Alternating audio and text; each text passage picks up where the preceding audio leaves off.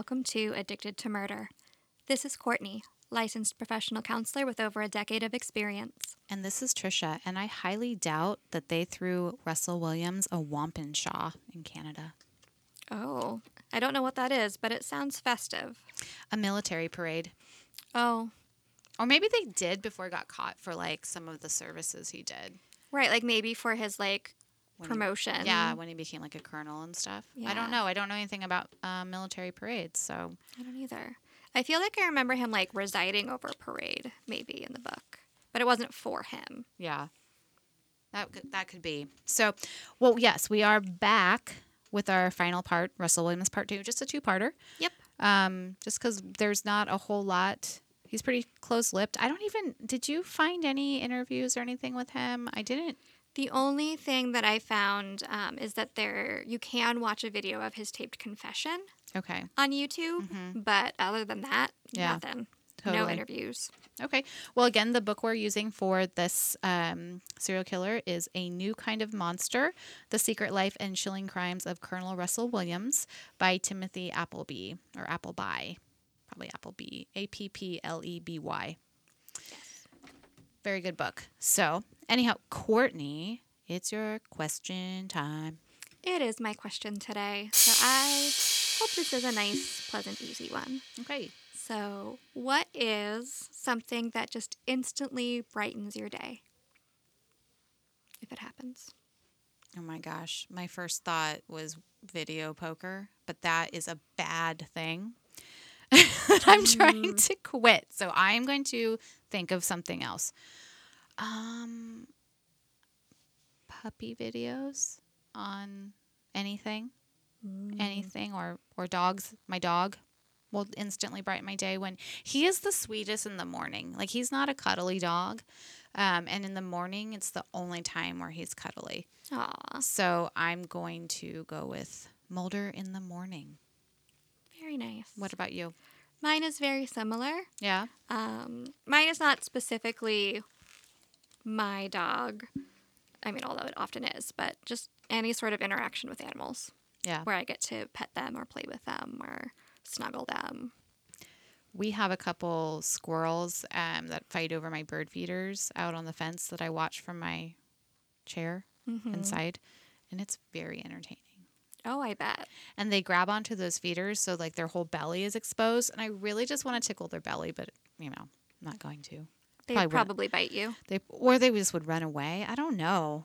I've seen people domesticate those things. Not that I would want to domesticate it, but, like, to the point where they'll come and eat out of their hands. Right. And have you... Oh, no, I took you, remember? Or maybe you had been there before when we went to the top of that one, Yeah. Spencer's, which... Spencer's Butte. I mix those up. Yep, and there's And the squirrels up there that'll eat out of they'll your hand. eat out of your hand. That's so cool. So any of you guys in the Eugene area, it's pretty neat. Just, like, bring whatever food up there, hopefully something squirrel friendly. And they like nuts. Yeah. They like granola dried fruit. bars. Yeah. And they'll come up to you and, like, just eat right out of your hand. Now, it's probably not a good idea to do that in most places. However, I think it's been going on there for quite a while. Right. They've So- already learned how to do it. Yeah. It's too late for them. They're already dependent on humans for treats. So, anyways, well, good question. Courtney, do you want to do a little recapization? Yes. So last week we learned about Russell Williams' kind of unique childhood growing up with scientist swinger parents, traveling the world, and becoming a highly successful pilot in the Canadian Air Force.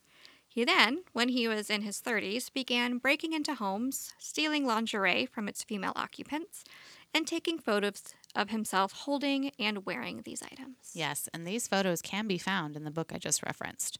Right. Well, there's a photo of him wearing women lingerie and a couple photos of his collection. very Yes. organized collection. All 1,400 pieces of it. Dang. So the police were warning the public to be leery about break-ins at this point, even though The only things that were missing were women's garments, but the public needed to be aware that something was occurring. A profiler was even called in to help the police in figuring out who was doing this. His name was Detective Sergeant Jim Van Allen. Williams was getting bolder during this time. He even left a message on a computer in a house he invaded that told the homeowners he had been there. In another house, he put a picture on the ground of the woman who lived in the house, and he masturbated on it and left it there. So I guess not too worried about DNA. He also purposely left a trail of leaves from his entry point on the property up to the entrance of a house he broke into to indicate he had been there. So, Courtney, what do you think he's doing? As we've seen with others, Russell is clearly escalating his behavior to take more risks in order to increase the thrill and the eventual sexual payoff. He got away with his break-ins for so long without any real attention or risk that it was just getting too easy and therefore kind of boring. His ego and, that possible narcissistic side to him were likely also craving that recognition for his abilities. It reminds me a lot of when BTK started to send notes to the media for attention. What is kind of interesting about Russ is that we can clearly see his escalation. I mean, Yes. we can see that with other serial killers too, but like his is not so dramatic, I suppose, because we can see him breaking in. We can see him breaking in again. We can see him taking pictures and stuff like that. And then slowly, like, let's make sure they knew I was here. And then slowly a little more. So. Right. He definitely had more steps to his escalation. Yeah. And we can see them. So Yes. It's kind of interesting to just, we know what's coming. Right. type of thing. The profiler and the police figured the perpetrator must have lived in the immediate area based on the break-ins, and the profiler guessed that it would eventually escalate beyond what he was doing. So I don't know if I made this clear, but Russell had more than one house, right? He had a little Yes. home in Tweed, then he had one closer to Orleans because it was near the air base, and Right. so he did kind of live in the area. Right. He split his time between the two houses. Yeah. So just to make sure that is clear. Sometimes there would be a lot of burglary activity all at once, and then there would be a long cooling off period where there was nothing.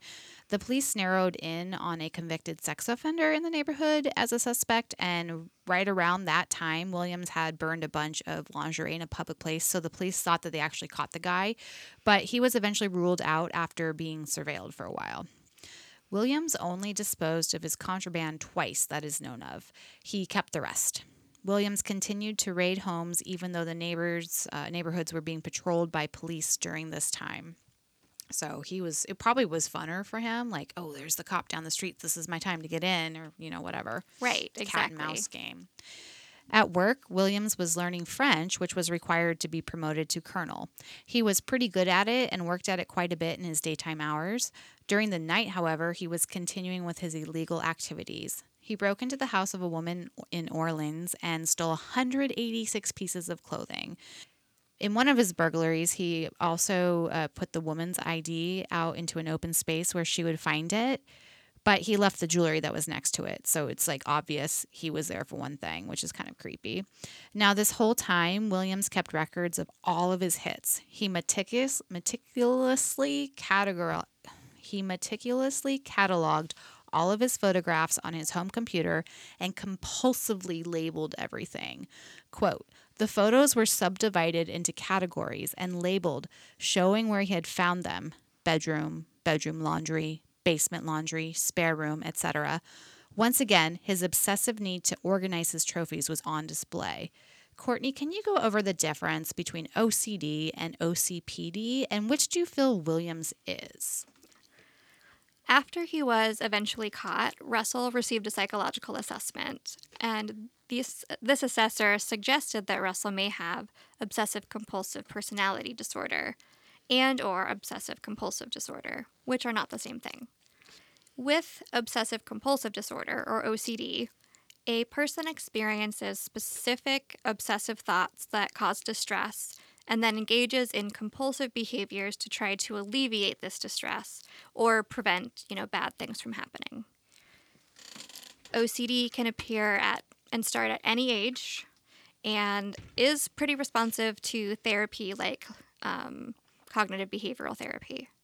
A person with obsessive compulsive personality disorder, however, will have more general obsession with perfecting, with perfect work and task completion, planning and organizing, fixation on rules, morals, lists, and small details, and can have hoarding tendencies. These personality traits are pretty fixed. They start in childhood, and often the person with obsessive compulsive personality disorder might not have insight into their problematic behaviors as being problematic. It's just sort of the way that they think. And it is possible to have both. And I think that that might be the case for Russell Williams. There is evidence of his perfectionism and his need for control going back to his childhood, like with his playing the trumpet and his obsessive attention to like his physique and exercise, for example. And it's seen repeatedly in aspects of his adult life, such as his devotion to the military, rising through the ranks, his organization at home with his personal items and on his computer. And it could be kind of explain why at times he was viewed as kind of like cold or rigid, things like that. And I mean, obviously, if we think about his photographs and his collection of undergarments, I could say we could look at that as a hoarding behavior as well. Sure. Like he couldn't get rid of them. Right. And then I also think that it's possible that his sexual fantasies about women's lingerie maybe started as intrusive, obsessive thoughts that he tried to ignore or repress. After enough time, these thoughts may have become overwhelming and led to very strong urges, aka compulsions, to act on them.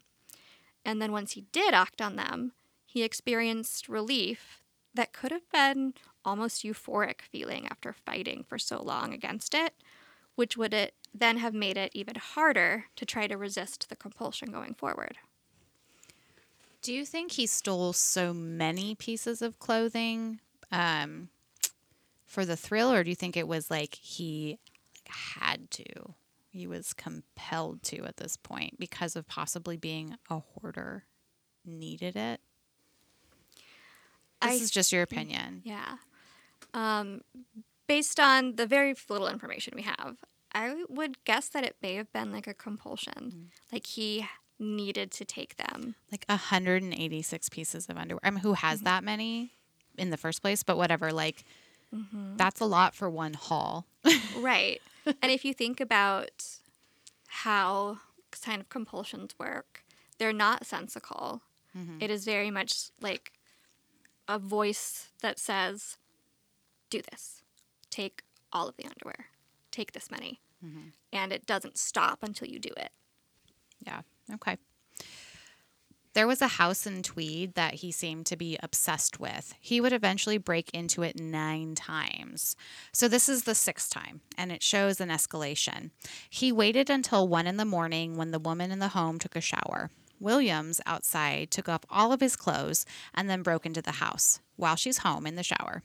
He walked around the house naked while the occupant was unaware, and then he went into her room, took some underwear, and left. When he went home, he made a digital journal entry on his computer. Quote, it said, on naked walk from back 40, after having watched for 30 minutes or so, and confident that she was home alone. I entered her house naked just after she got into the shower. Very tempting to take her panties and bra from the bathroom. Decided it would be entirely obvious that someone was in the house while she was in the shower. Took panties from panty drawer instead. This is terrifying. Even if the doors and windows were locked, he was still getting in there. It's giving me a Richard Ramirez vibe. Do you remember in the hotel room? I do remember that. Yeah, where he was working at the hotel and used his key to break in. Yeah. Yeah. I mean, Russell was a perfectionist, and he learned new things very quickly and easily, so it is not surprising that he would also master the art of breaking and entering. Yeah. And being an all-around creeper. Right. And it sounds like he mostly broke through windows, stuff like that. But guess what happened next? He became a colonel. Yes, he was still rising through the military ranks during the day and descending into depravity at night. Is that a nice line? That is so nice. Thank you. I was waxing poetic at the time I wrote this. You should get that tattooed on your arm. Don't really, but I love those bad tattoo videos. Those crack me up. yes. I mean, I feel sort of sorry for the people that got them, but they're still funny anyways. Right. Anyway, Back to Russell. September 17th, 2009. His crimes again escalated. Williams claims he spotted who he referred to as, quote, Jane Doe from his boat on a lake someday, or one of the days during this time. He decided she would be his first victim, well, violent crime victim anyhow. One night, while she and her baby were asleep in their home, Williams broke in through a window. He woke the woman up by holding her down on the bed. A struggle ensued, but Williams was much stronger. He told the woman he would not kill her. He flipped her over onto her stomach and sat on her back and hit her 3 times in the head. He tied her up with pillowcases and then put one over her head. He then took pictures of her, some clothed, others he had removed the clothing. He then stole some bras and underwear. When he was finished, he told her to count to 300 before she tried to get help. When the police were summoned, it was all like a very confusing crime scene. At this point, no one in the town of Tweed had reported the burglaries because they didn't really know that stuff was missing, and he had committed so many. The ones that had been reported were in the area of Orleans, which was 120 miles away. So, he's hitting 2 separate communities. He had houses in both places. Also, true to the form of this kind of criminal is that, he would return to the house the next day. That's what he did. The woman had left, luckily, to stay with family, and so he broke into her house again, the same woman, and stole 15 more items and took more photographs. He went back again the next night, but saw that a male was in the house, so he decided not to chance it. But he went back again 3 nights later and stole more underwear and took more nude photos of himself, one of which was him in a pair of Jane Doe's thong underwear. Courtney? it may have taken him a while, but Russell is now showing similar escalation patterns to our other serial killers. He's increasing the frequency of his crimes, the risk associated, and the level of violence. And he's continuing to take trophies, panties and photos, and revisit the scene. His level of trophyism, whatever, is like amazing. He is, I mean, they all take trophies usually, but like he takes tons and then he records them on top of that. Yeah, and I think a lot of that has to do with that fetish disorder. Yeah. Right, where he is just sexually turned on by ladies' lingerie and by wearing ladies' lingerie. Right. And mix it with his OCD, OCPD. Like, it's just, yeah. Lori Messicott, and I know I said that wrong, I apologize, was his next victim. He broke into her house twice while she was not home and, did his regular thing. And then when he broke in once while she was home, he repeated what he had done to Jane Doe. He took photographs of Lori, but would alternate from being a bad guy to offering her an aspirin and trying to keep her from being hurt. He used a knife to cut her clothes off when, of course, at this time, she was panicked, thinking he would kill her. But he said calmly, "No, there'll be no need to rape you or kill you if I get these pictures." He took 29 photographs in all, most of Lori, but a few of himself, naked or wearing her garments. And so this was at the end of September. So with both of these attacks, both of the women said that he would switch from being an attacker, but then act like he was worried about their well-being. Right. So really bizarre, It wouldn't stay that way, but the next victim he started to stalk, it was around November 16th. He had been hitting other houses during this period, but not when people were home. And he headed out of his usual territory for this one to the town of Brighton. He had decided on a 37-year-old flight attendant who was actually under him at the base. Her name was Corporal Marie France Cornu.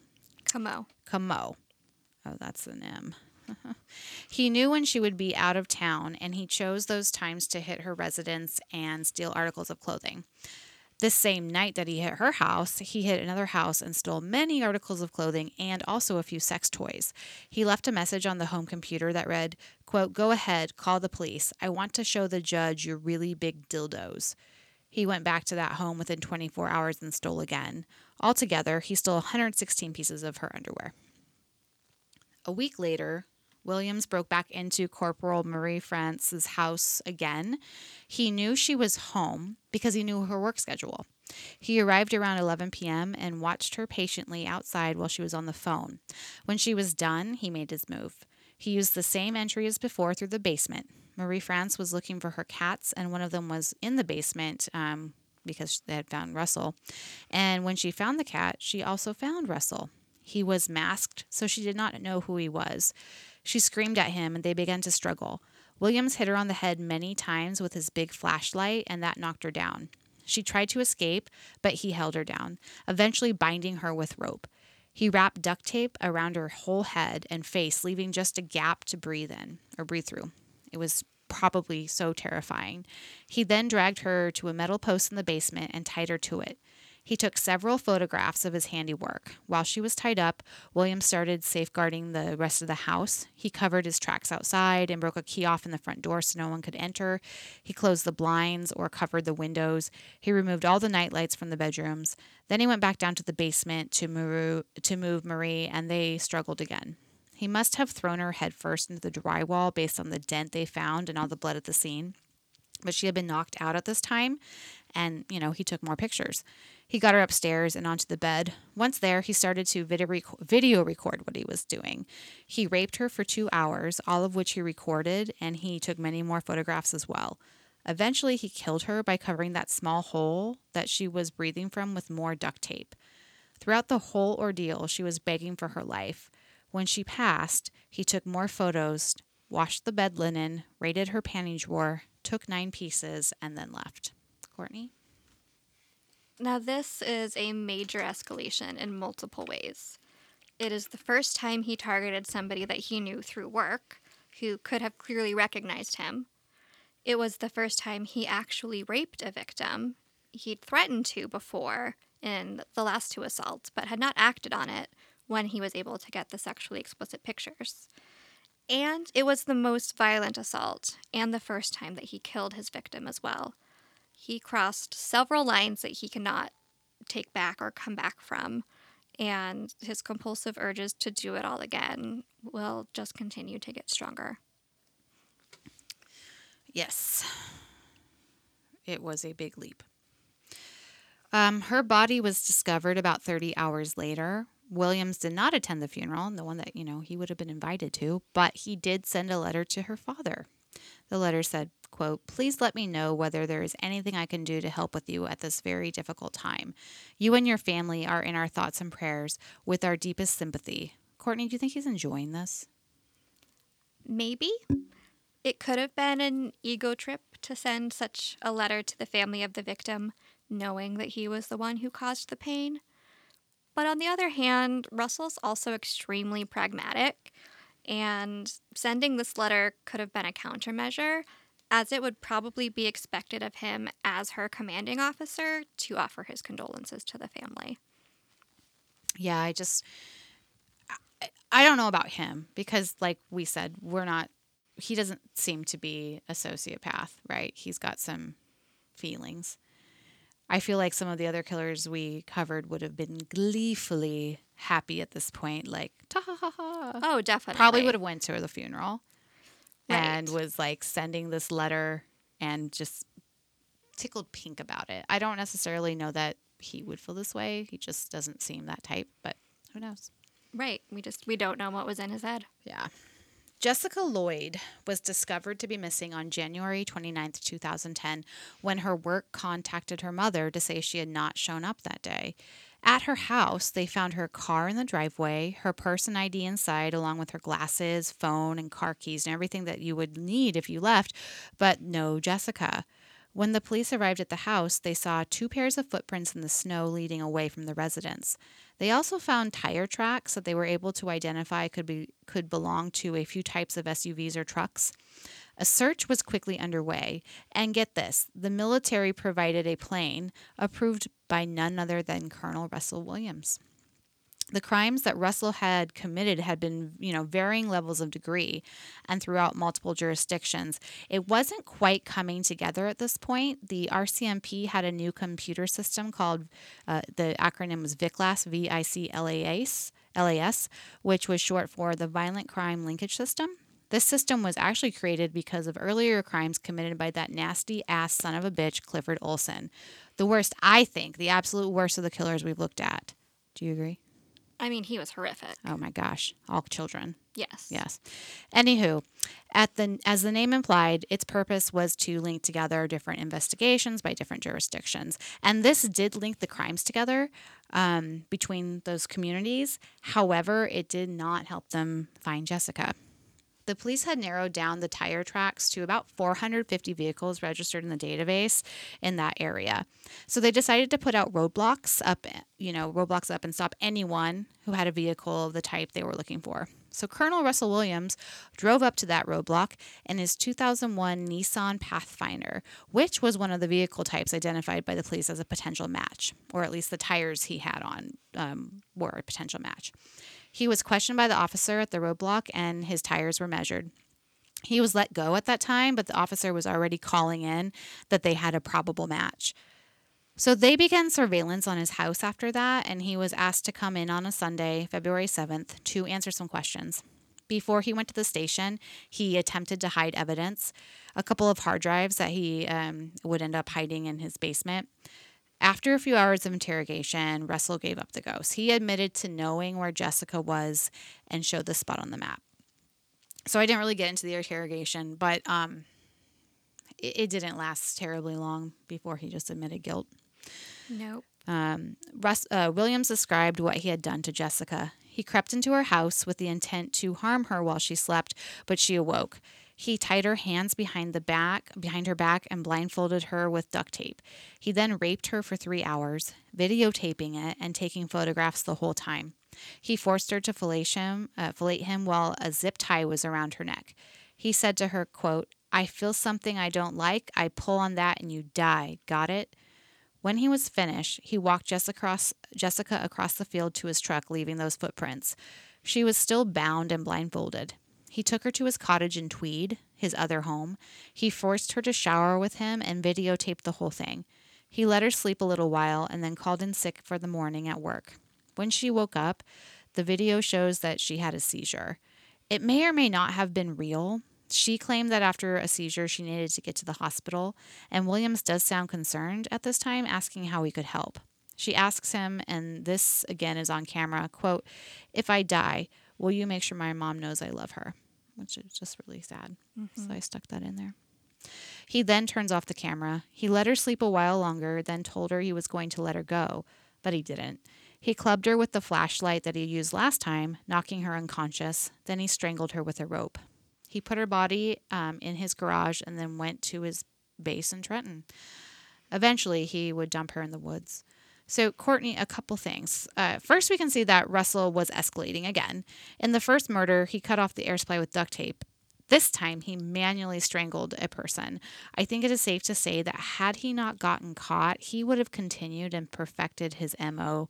Secondly, he confessed pretty dang quickly. We really aren't used to that. What are your thoughts? I agree with you that Russell likely would not have stopped killing unless he got caught. He technically does not meet the criteria for a serial killer in that he only had 2 victims who died. But I have no doubt that he would have crossed that threshold pretty quickly if given the opportunity. And as for the confession, I believe that there are potentially 2 motivators for his giving himself up so quickly. The first is that he was a very smart man and very practical and very tuned into the local police force as well. And, he likely realized that the police knew it was him. They wouldn't have called him in without evidence.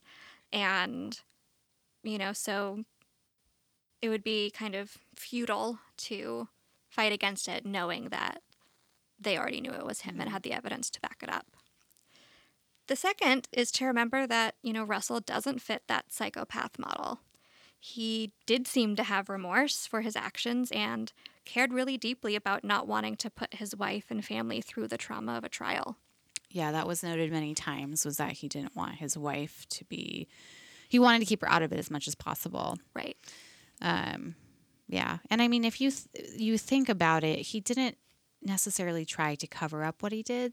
He was Not really really. like putting out there what he did. And the fact that he left DNA evidence everywhere by masturbating on everything. I mean, you know. Right. Right. So, because this was in 2000s. It was 2010. Right. This is not 1970 when people were like, what's DNA? Are Right. you an excretor? Like, so. Right, exactly. Yeah. And they eventually did link it all to him with DNA. Well, so Colonel Russell Williams pled guilty to 88 charges, including 2 murders and 2 sexual assaults. He was sentenced to life in prison for the first-degree murder charges. What was noted as his trial by the judge himself even was that it really actually seemed that Russell Williams had remorse, that he had genuine feelings, and that he could feel real emotion. So again, we're just reiterating this is something that sets him apart from a lot of the other killers we've looked at. That and the age of when he kind of started this crime spree, Right, if you will. exactly. Yeah. Do you have any closing thoughts, Courtney? I actually think it would be really interesting to interview Russell about his motivations and the potential role that OCD may have played in his kind of eventual descent into murder. There haven't been many interviews with him. There's not a lot of follow-up about anything really in his life other than what little was kind of public record, so to speak. You could write him and ask for an interview. I could potentially, but then I'd have to fly to Ontario. Hey, we've never been, or I haven't, except for in the airport. Yeah. I've been to Ontario once. I haven't, like, to see the city and stuff. I went to a Shakespeare festival in Stratford when I was in college. Nice. Mm-hmm. Yeah. But I just stopped there, I think it was Ontario, on my way to Ireland. yeah, I've but- been in the airport in Toronto too. But Anyway, so we're done with him. yeah, And that's Russell Williams. That's Russell Williams. Interesting guy. Very interesting. But I gotta say, this next one we're gonna do is very, very, very, very interesting. Yes, there's a lot to unpack about our next one. I'd say there's like many sides to his story. I'd agree with that. Yeah. So that's my clue. Courtney, what do we do when we realize that 50 pairs of our underwear have gone missing from our residence? Go nuts, file a police report and get a security system, and then go to therapy. I think so. All right, everyone, be safe. We'll see you next Tuesday. Bye. Bye.